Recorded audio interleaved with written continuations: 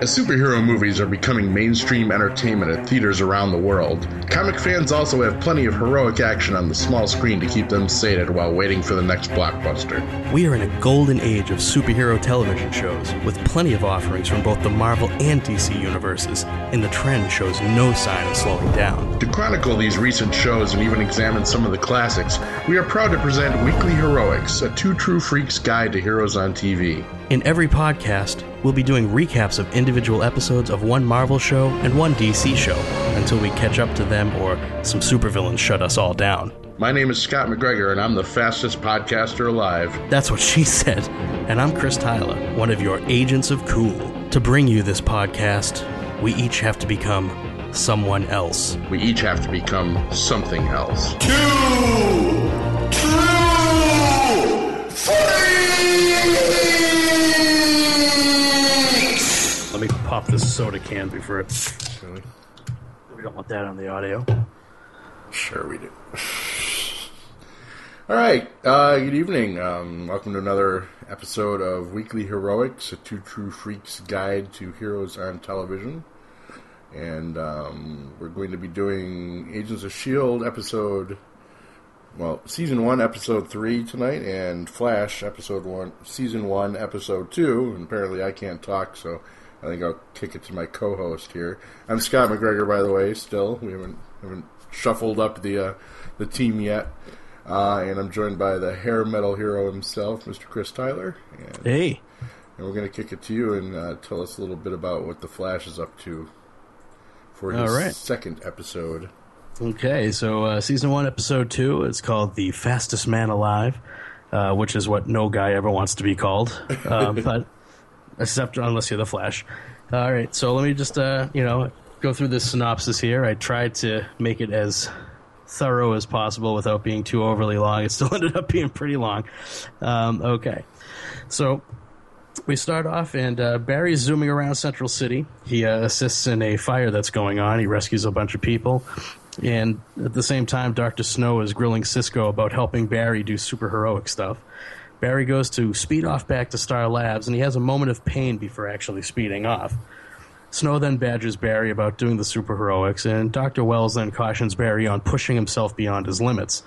Barry jets off to do his CSI work as he's gotten a call by Joe, and Barry determines that a murder that was just committed was done by more than one man, even though the surveillance video only shows a lone gunman.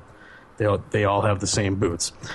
We flash back to Joe West talking to a young Barry about seeing Henry Allen in prison, and he's not allowing it. And they have some friction about Joe not really being Barry's dad.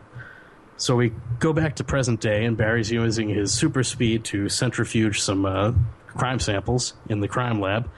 And then he looks like he just gets super winded, just like earlier in the episode. Mm-hmm. Iris then comes into the lab to ask Barry to explain some science to her, as they're both going to be going to a function at Stagg Enterprises. Yes, that's Simon Stagg. Metamorpho fans will be aware of that. Oh, that's right, yeah.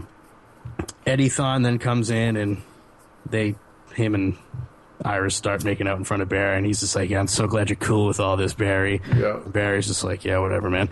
It's like, I could plunge my fist right through your chest, you asshole, yes, but I'm cool with it. I actually don't hate the Eddie Thawne character. I think they made him a nice guy. Yeah. Which I think was kind of the point.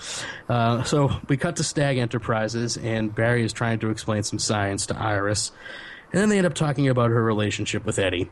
As soon as Stagg receives his award and exits the main lobby, there's some black-clad gunmen that enter the function, and they begin lining everybody up to rob them. Barry super speeds a security guard out of harm's way after the gunmen shoot at him, and then he collapses after seeing the crooks get away in a van. The cops arrive, and Joe talks about letting the cops chase the crooks to Barry. He doesn't want them getting involved. Barry goes to Star Labs and gets bawled out by Dr. Snow about his recent feigning and lapses in speed because he wasn't letting on earlier. There's some minor talk about Ronnie, who was Caitlin's recently deceased fiance, who died during the particle accelerator explosion. We see Barry working out on a big-ass treadmill just to test what's going on with him, and the Star Labs peeps are testing why he's feeling so messed up. They determine what's wrong just as he stops running and is sent flying off the treadmill into some cardboard boxes. We flash back again to Iris talking to Joe about Barry being missing from the house. This is a flashback to when they're both kids. Iris says she knows where Barry went, and Joe says, yeah, I know where he is too. We cut back to the present, where we figure out that Barry is slowing down due to his increased metabolism. He now has to eat more due to the rapid change in his biology. Joe busts into Star Labs and calls them all out for letting Barry use his speed to be a hero. Joe gets upset that Barry's playing the hero, and Barry is his son, and he doesn't want him getting hurt. Barry pushes back, saying that he's not going to help stopping people. And Joe exits after letting the gang know that they don't know what they don't know, and that they need to act smarter before someone gets hurt. We cut to the masked gunman talking to Stag's head of security, Jaffa, about what happened. And the gunman, Danton Black, wants Stag dead. Jaffa says Black is nothing without his army. Then Danton Black multiplies himself into a bunch of copies and kills Jaffa. So we get a scene with Barry and Iris, where Iris gets all pissy about Barry being flaky recently. And at the same time, Barry is reviewing the cells from the murder of Jaffa, and he sees that the killer cells are like stem cells that can replicate. Joe and Eddie are letting Stag know that he may be in danger and that someone's out to kill him. Joe confronts Stag about Danton Black, and Stag feels that Black is no threat. That's all of a sudden when Black busts in with some multiples of himself and starts shooting up the place. Barry suits up after hearing about the shoot-off and heads off to save Joe from Danton Black. Barry tussles with the multiple copies of Black and gets his ass beat, zooming off at the last second before a bunch of the multiples try to shoot him. Okay. That's Star Labs. Yeah, go ahead. Did we get, was this Cisco's, first naming of a villain, or did he do Weather Wizard for that? I think he did Weather Wizard, yeah. But he originally in the episode, he calls him Captain Clone. He says it's terrible. I'll think of something better later. Yeah. Okay. So, at Star Lab, all the scientists are discussing Danton Black and his powers. Barry goes to leave, doubting that he should be fighting the metahumans at all, and Barry concludes that his being the Flash is a mistake. Again, we cut to another flashback of young Barry, who has gone off to visit his dad in jail, even after Joe has told him not to go. Henry tells Barry that it's not Joe that's stopping him from coming, but Henry himself doesn't want Barry to see him in jail like that. Henry tells Barry to be good before heading back to his cell. Joe is back to the present again. Joe is back trying to convince Stag to take the police help when Dr. Wells rolls into CCPD, and Wells and Joe then discuss Barry, and if Wells knew what Barry had become when Barry was in a coma. Wells makes the point that Star Labs and Barry are the only ones who can protect against the metahumans created by the particle accelerator explosion. And Wells lets Joe know that Barry is quitting being the Flash because he doesn't feel like he can do it. Wells lets Joe know that he also cares about Barry. We cut to Iris and Barry at the coffee shop they are always at, and Iris then drops that she's following up on some strange occurrences happening in Central City.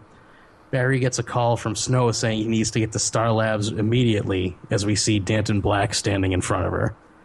It turns out that Snow grew a duplicate from the cells from Danton Black, and we find out the clones are really just empty vessels without Black consciously controlling them. They theorize that Black controlling all those duplicates is going to put a strain on his metabolism the same way Barry's running is doing. The key is going to be to find the one copy of Black that's showing signs of fatigue and take him out. Cisco also makes Barry some super high-calorie snack bars to mitigate Barry's calorie needs. The Black duplicate then starts to move as Joe busts in and puts the clone down. Joe admits that the police can't help, and only Barry's going to be the one that's going to be able to stop him. Yeah. The army of Danton Blacks invades Stag's building and quickly kills his other security force, then confronts Stag as Barry suddenly zooms Simon Stag out of danger.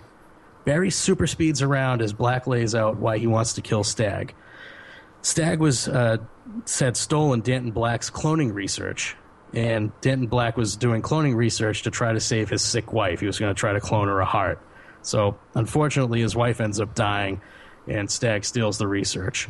So Danton Black unloads a bunch of copies onto Barry, and Barry, there's just no way he can fight all of them.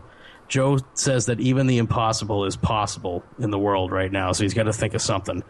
Barry catches a glimpse of the Prime Black falling down, and he super speeds through the army of copies and super speeds the Prime Black away and knocks him out.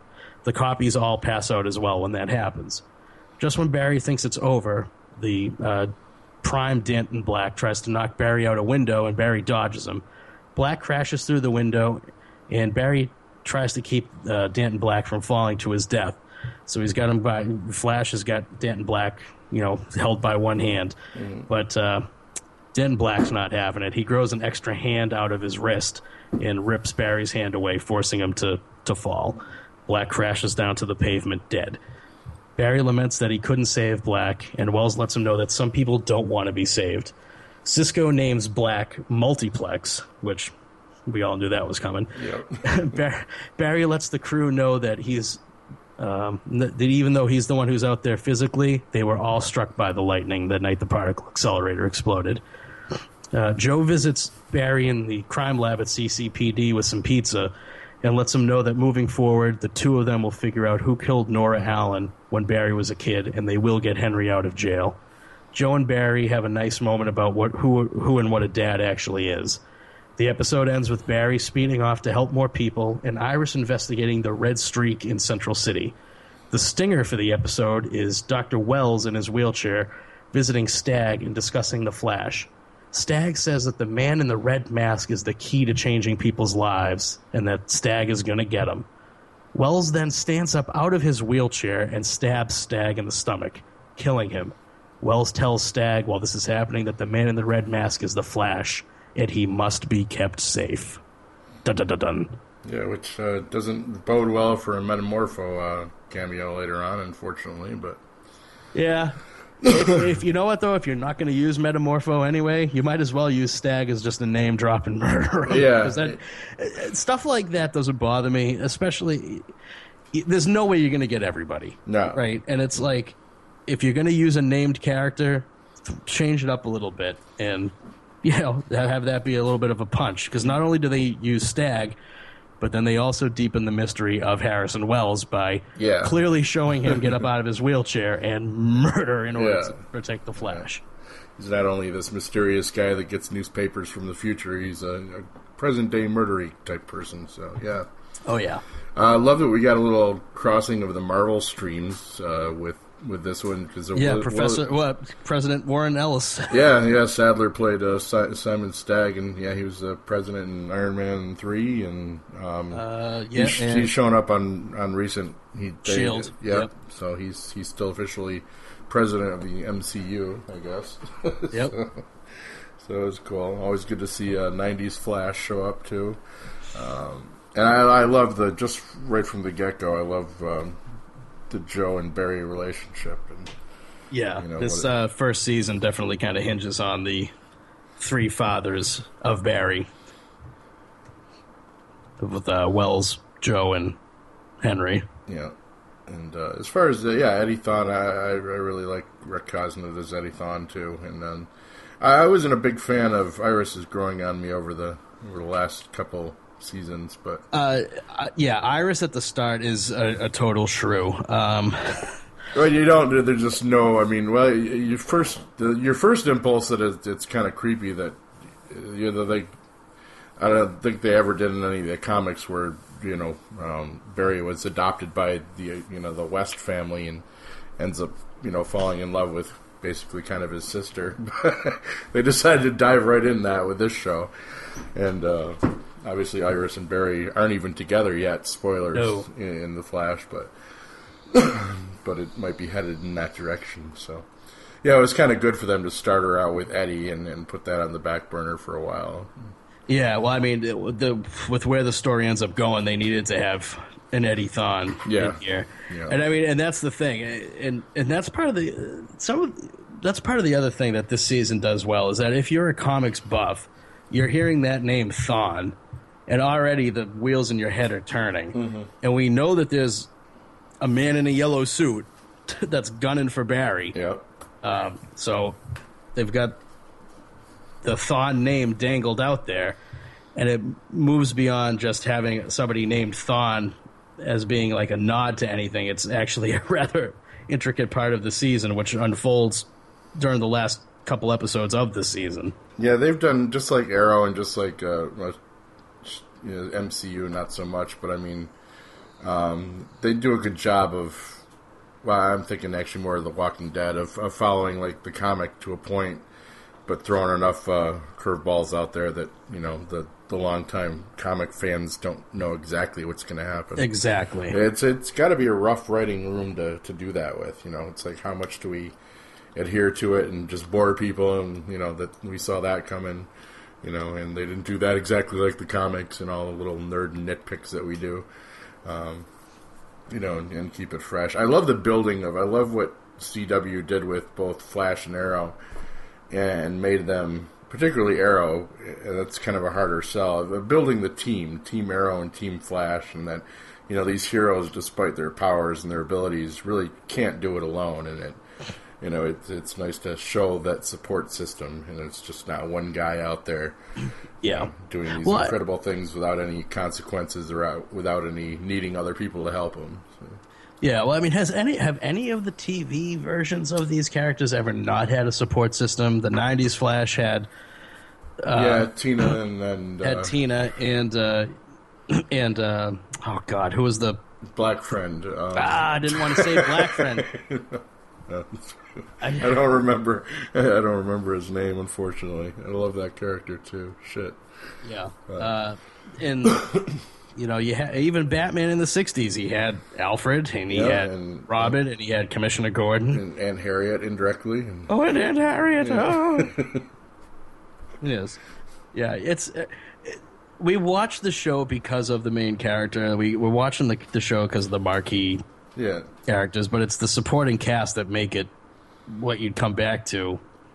But a lot of it's out of financial necessity. I mean, you have to have dialogue, so you can't just, TV shows can't afford just your hero running around using his powers all the time. So you've got to have some downtime as far as, big production values, and you got to have good people to carry that. And it was a little shaky first season of Flash, and I wasn't a big fan of Candace Patton not Candace Patton, but Danielle Panabaker, I think it's Caitlin.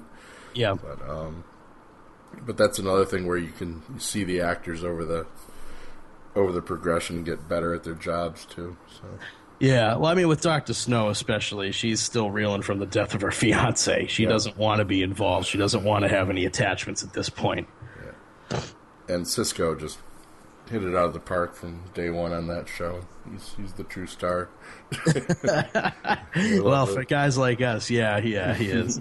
But it's honestly, there's other than really Iris in the first season, I think everybody else is. You want to watch them. I mean, you really do. Yeah. Joe West, the relationship that Joe and Barry have is one of the best relationships on TV. Yeah. Right. Yeah. And it's easy to fall into cliches with something like that, but they nail it, and talk about, weird dynamics, basically someone who would have been, suburb white kid, gets taken in by a black family, and they don't address that at all, just because they don't have to, well, it's not even so much that. I think it's, and I can say this as someone who is adopted, when you grow up in a situation where your family is just your family, it doesn't even come down to anything like that. You just don't even think about it. I certainly don't.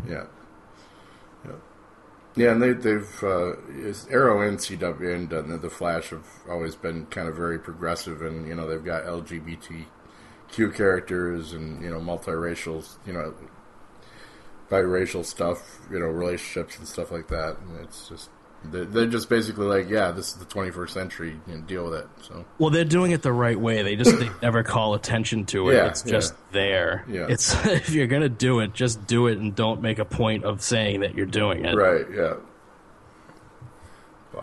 Which is different than suddenly going back and saying, all right, Green Lantern, Golden Age Green Lantern is gay now. It's like, well... Yeah.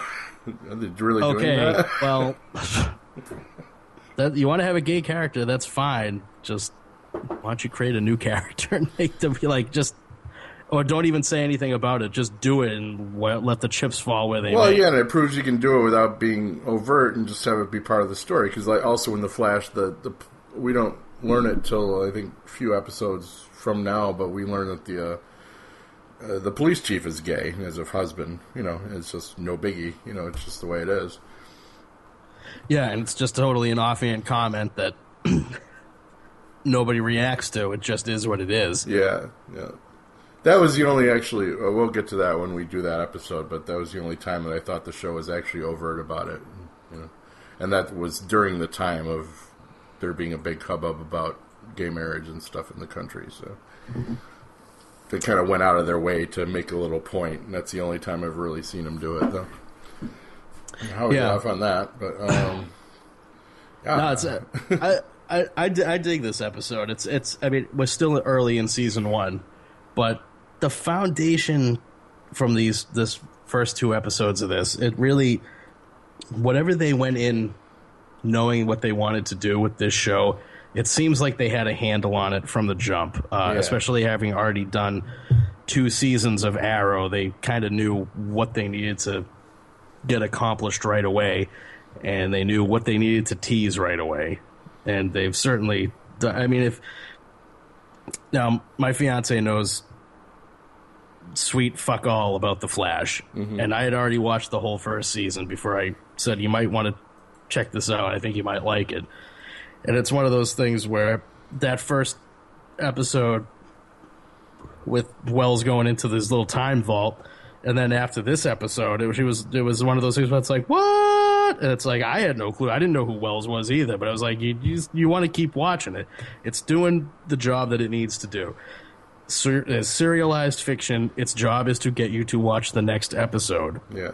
And the stingers that they did in the first season do exactly that. They make you want to watch the next episode. Yeah, those are brilliant. I mean, it just puts so much on the table of what could be coming and how far they're willing to go. I know we talked that up last episode too, but it's astounding because it's very brave TV, and they're writing checks that you're not even sure the show's going to be able to cash yet. We don't know if who knows if this show could have, if it did badly enough, it may not have gone past 16 episodes. May have only gone half a season before someone axed it. But I think they were pretty confident from what Arrow was showing as far as ratings, and they just know they got a good product, man. These guys are like, they knew they were going all in for the true kind of just joyous comic loving fans, and they sold it, and they must have reeled in enough people that aren't like that don't know the comics at all too, to keep it exactly in the ratings it's been getting. So well, I mean, it's the CW does what it does, and they do have a formula, and they do stick with it. And what, I'm not going to fault them for it. It's working for them. A lot of pretty people, a lot of young people, millennials. They know who their audience is, and to a certain degree, they do have to play to that. I think they know our audience. Their audience is us too, man, because we're the ones on a podcast raving about it, and it's like, you guys nailed the 47-year-old geek too. Congratulations. I'm not quite that old, but it's one of those things that.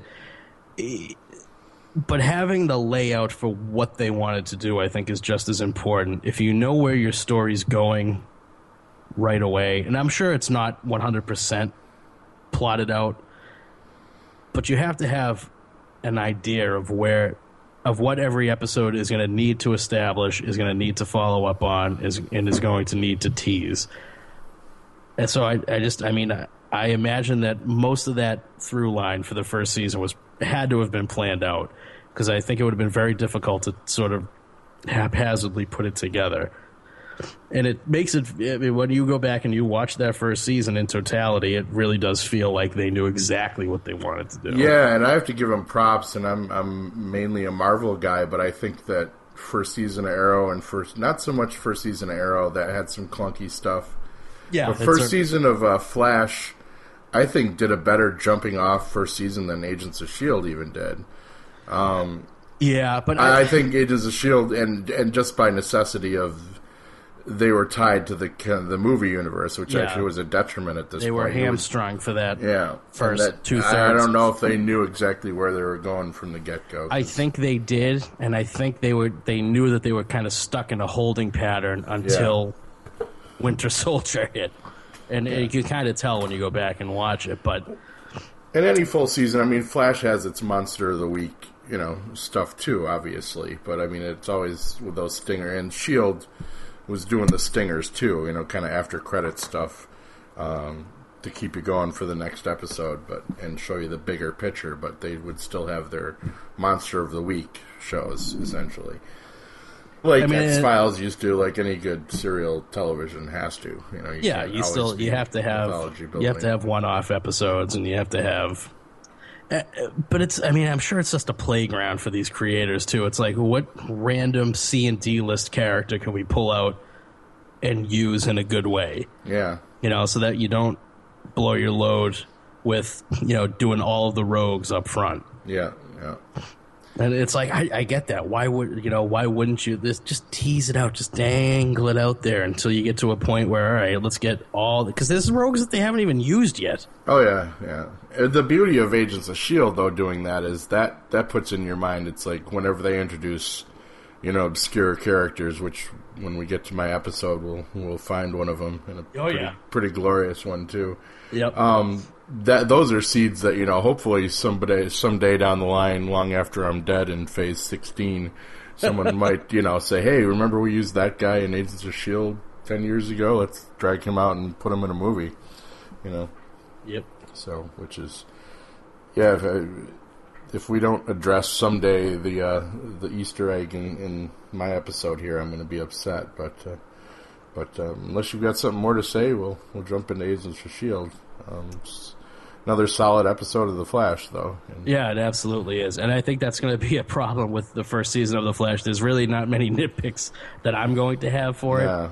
Because it's internally pretty consistent. I mean, if anything, it'll just be minor stuff that, it's not exactly like the comic, but I understand the license that's going to be taken when you have to put a comic on TV. All my nitpicks were basically the actors, being a little phoning it in at times, or, just not being comfortable in their characters yet. But, man, as that time went on, that went away pretty quickly, and it was just a fun ride from day one, so... Absolutely. Hello, ladies and gentlemen. This is Jason Giaconetti. You may recognize my voice from the Vault of Starling Monster Horror Tales of Terror. And if you don't, you should be listening. But today I need to ask you a few questions. Do you like big bugs and you cannot lie?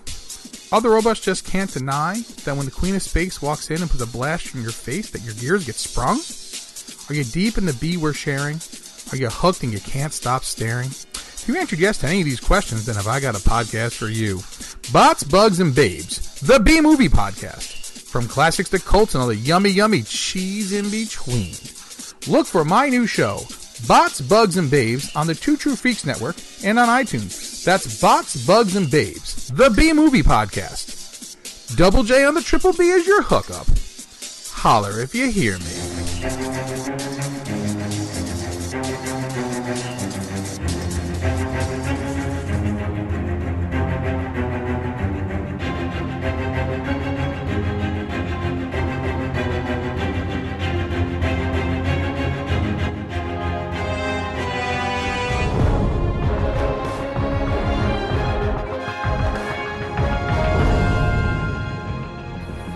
Wow, we had a pretty good episode of S.H.I.E.L.D. this week. Season 1, Episode 3, called The Asset, written by Judd Whedon and Marissa Tancharoen, maybe. I think it's Tancharoen. I could be wrong. That'll work. It sounds more exotic. I'm never good at them exotic words and names. In our opening scene, here's a character we only saw once or twice in the series, and I'd love to see him back. But opening scene, we have kind of a... we don't nothing really special going on. We have a trucker rolling down the road talking on a CB, as truckers are wont to do, so I'm told. We soon learn that he's actually being escorted by some dark-colored SUVs, so something's up, and the vehicles, the escort vehicles start mysteriously flying away, as if pulled up by some kind of gravity-type force. And we learn that Mac, the truck driver, very clever guy, is really, went to the well for that name, is an agent himself tasked with protecting some cargo, and he calls for backup, and we realize that he is actually an agent of S.H.I.E.L.D., and presumably whoever caused the cars to fly away and the truck to wreck break into the truck, and we learn that the package is actually a human being. So we cut to Ward training a whiny Skye in the physical stuff that you have to do to become an agent, and giving her the old Mickey pep talk. Come on, you can do a Mickey for me. I know you can do a Mickey for me. Mickey, no, I can do Rocky. I can't do Mickey. You're a greasy Italian tank, Skye. Lightning and thunder. Yeah. We need to hire Dr. Bill just for impersonations, don't we? May interrupts with a call to a mission, and we learn that the package was a S.H.I.E.L.D. asset named Dr. Franklin Hall, who Fitz and Simmons mentioned that they have a history with and were former students of. Coulson and company interview the truck driver, and he posits that they had an inside man. Fitzsimmons do some sciencey detecting stuff, and they find a residue of a mysterious substance. And this is one of the first times that Fitz talks about how he wishes he had a monkey, a little trained monkey to go and do some of their more difficult tasks. And we get some great Fitzsimmons stuff in this. Skye offers to help in the intelligence search, and Ward comes in bursting her bubble and has already pretty much done it and has come up with 3 likely suspects already for people who have sold construction equipment to these people that are mining this mysterious substance. And May gives Skye a literal pile of paperwork to go through to help with the hunt of Dr. Hall. So she's a little disappointed that she's not getting more hands-on stuff yet, but justifiably the team is still a little antsy around her and not quick to trust her because she's an unknown quantity at this point and not an agent. Coulson goes to Colorado to interrogate one of the suspects, and we find out a mysterious benefactor has been paying for his construction equipment with gold bars. Ooh. But he doesn't know anything. Fitzsimmons tracked the gold to a mine owned by an Ian Quinn, who will become prominent in the series for a little while. We meet in the next scene with the captive Dr. Hall. They obviously know each other, and Hall mentions that Malta, which is the country they're in at the time, is a place where S.H.I.E.L.D. can't do anything without causing an international incident. They haven't been allowed to go in there, which, is almost surprising to learn that S.H.I.E.L.D. even gives a fuck. But apparently they do in this case. He shows Hall a sample of the same stuff the team found at the truck hijack scene, and then we cut back to Fitzsimmons doing some nice sciencey exposition for us on gravitonium. Oh. Back to Quinn and Hall, and Quinn is enticing him with promises of scientific fame and a chance to work on his life's dream, basically, which is this substance. Back at the bus, Skye offers to go in because she's not technically S.H.I.E.L.D. yet, so this is kind of the deus ex machina to get Skye in the main mission, because she's not an official S.H.I.E.L.D. agent, so for some reason her going won't cause an international incident, whatever. And she managed to, hack herself an invitation to this party that Quinn's having anyway. Of course. And due to her connections to Rising Tide, Ward expresses his concerns. Coulson isn't hearing it. We got to think out the box. She's going to be an asset, blah, blah, blah. Fitzsimmons hooks Skye up with all the neato S.H.I.E.L.D. gadgets she'll need, and she heads off to the party. She is schmoozing with a guest, with a little help from a comm hookup with May, who is kind of feeding her information a la broadcast news and, giving her little tidbits on some of the guests she's talking about, so she looks like she fits in.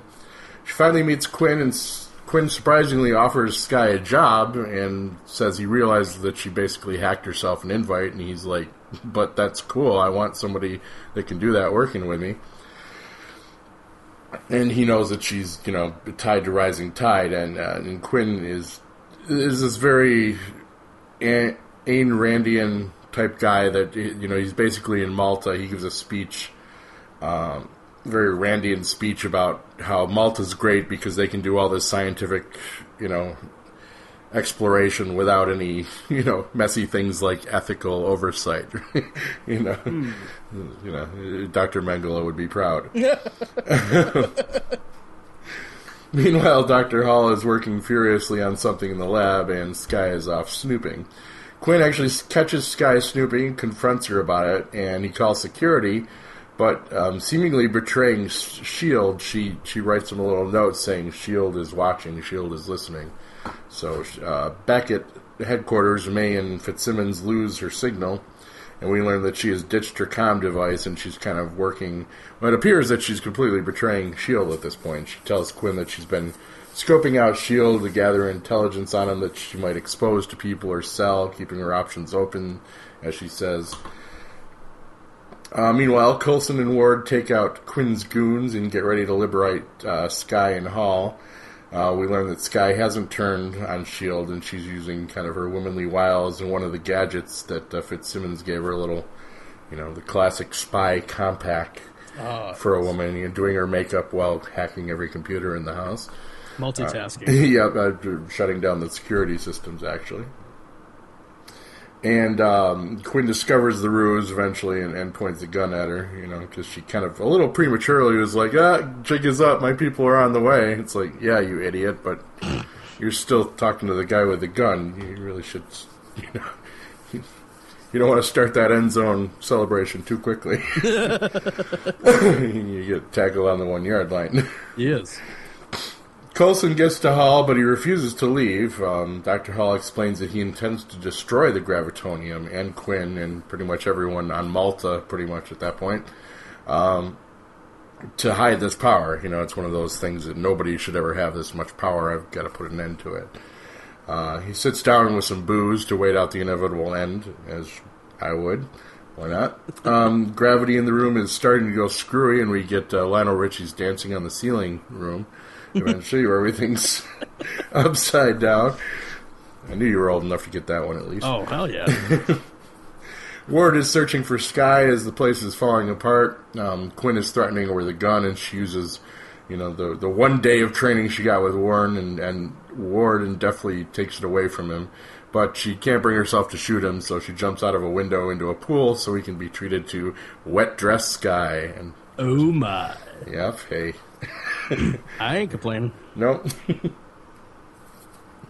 Meanwhile, in Dancing on the Ceiling room, Hall has Coulson under a gun as Phil tries to talk him down.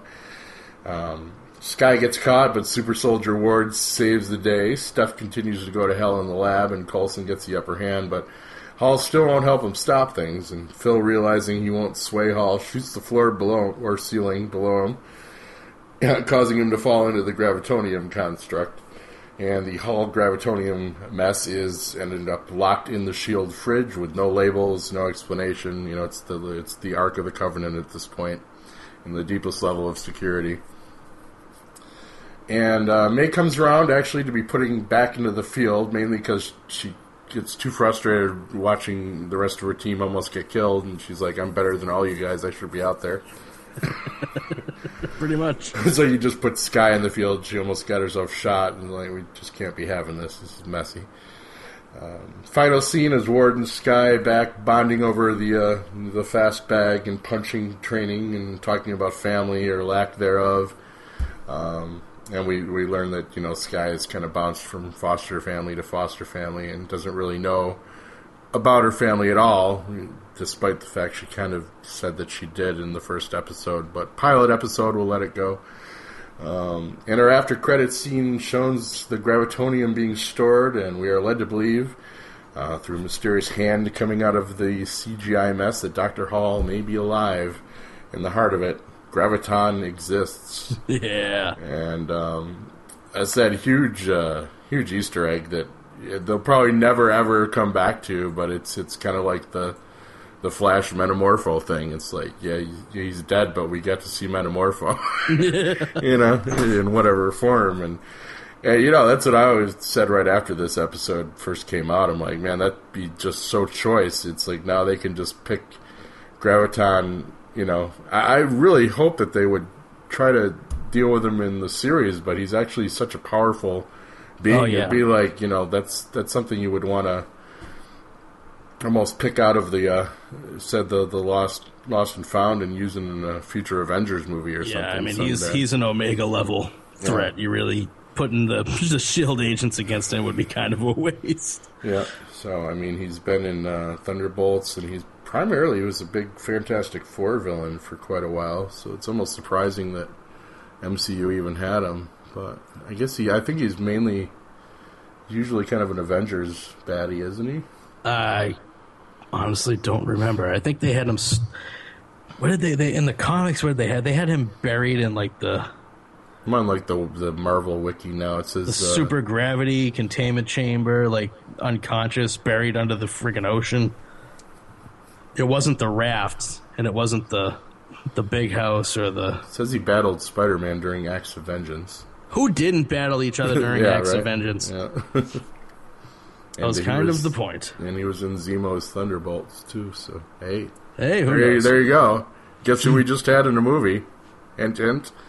Zemo's Masters of Evils with Graviton would not go amiss. No. They could bring him back if they wanted to. They probably won't. And if they do, they got to have a powerhouse to take him out because he's way too strong. But as far as like rising, still not really feeling. Quinn becomes important in the rest of the season and kind of becomes a big bad for a little bit. As I said, he's basically the chemical engineer, science-y supervillain. It's just trying to do things outside of the lay of the law, and that usually leads to shit like world-ending substances like gravitonium. So, I mean, solid episode, and we got to see, Sky out in the field for the first time, and in a wet dress, and and we're still not positive about. At the end of the show, she kind of tells Ward that she's definitely committed to wanting to become a full agent at this point. And she was kind of up in the air before, but I mean, we're still almost not sure, about her full loyalties yet, and I think that gets addressed later on too. Yeah, well, I mean, that's part of the appeal of the beginning of this season is, I mean, she's the audience surrogate, and she's also the kind of the MacGuffin. Yeah. Had some great Fitzsimmons stuff in this, some really funny interplay between them, and Simmons is just, or not Simmons, but Fitz, and I'm glad they kind of loosened up on this a little bit, but they almost went like, you never go full nerd with your nerd characters, and they've kind of gone full nerd with his clothes and stuff in this, in the early episodes. It almost will, like, hit us over the head. It's like, we get it. He's the science guy. Okay, you can stop with the fucking lame sweaters and the bad haircut. And, yeah. Well, I don't know. I have no problem with this characterization, because he does certainly start off as very ultra square. They both do, but... Yeah. The stuff about him wanting a trained monkey is just gold, though. I loved it. Who wouldn't want a trained monkey? Yeah. It would have to be trained. That's the whole point. It's a trained monkey, sure. But a little more world. This was kind of like a Monster of the Week for S.H.I.E.L.D. I mean, it was kind of one and done. We got the bad guy. We're not even the bad guy, but we got Gravitonium all locked up and put in the vault for future use if we need it. And we've met Quinn, who's going to be doing something. So yeah, not much else going on. I mean, it's standard kind of, here's the mission, let's go do it. And a lot of season one is like that. Not a lot of we start getting seeds pretty soon of the mythology building and what happened to Coulson, and but they kind of save that for the back half of the season. I think the next one might be where Sif shows up. I don't recall. Was it that early? I don't remember. Let's see real quick.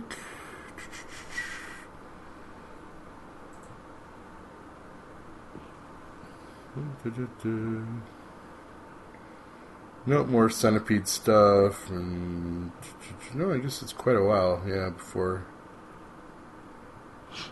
Yeah, I think it's the Well. It's like episode 8. Talks about Asgardian stuff. So okay, yeah, it's. I haven't watched the first season since the first season. Yeah, so yeah. I'm definitely going to be having to catch up as we go through these because it's been a while. Next one we get I Spy, and then we get Girl in the Flower Dress for episode 5. Oh yeah, that's an important one. Starts quite an arc. Yes, it does. So And that actress is going to be Tulip on Preacher, and I'm very excited about that. Yeah, well, I'm sure we'll be covering that too. It's on some show, because Yeah. I know I'll be watching it. I think it qualifies for this show. Jesse isn't exactly a superhero, but it was a comic book, so I could be down with covering Preacher. I'm sure I think there's plenty of fellow freaks out there that'll be up for talking about Preacher. I got to go back and read it all again just so I can properly nitpick the show because because I want to torture myself like that. I think I'm going to avoid that. There's definitely certain moments from that series that are burned into my brain. I think I'll just let the show happen at this point, because that's why I kind of think I dropped out of Walking Dead. I was still too close to the source material. There might be a good call, yeah, because I already know a couple things they're not going. It seems like less of a road trip show than it should be, but we'll see. Yeah, way off subject, but yeah. Well, there's certain places they will need to go, but that's for another show. Yep. Our next show will probably be covering episode 4 of Agents of S.H.I.E.L.D. and episode 2 of Arrow, and that's about all I got, man. 5 pages of notes too, and that seemed to go quicker than last week. Yeah, well, it's getting a little better at it. Yeah. Well, I don't think we don't need to have a 3-hour index show for 2 episodes of TV. Yeah, we're in a work in progress here, kids. Actually, what I'd like us to start doing probably is like doing our synopsis, and then maybe have designated break and discussion points or something. But we do okay just kind of walking on each other and being like, hey, I'd like to say something. So yeah, it's all easy stuff. But thanks for joining us, Weekly Heroics. I'm Scott McGregor, and he's... I'm me. I'm Greg. I'm Chris Taylor, the hair metal hero. He's the hero, and we're talking about heroes, and we'll be doing it again. Don't forget to click that Amazon link, kids. Bye now. Weekly Heroics, a Two True Freaks guide to heroes on TV, is produced by Scott McGregor and Chris Tyler. Contact us by email at weeklyheroics@yahoo.com.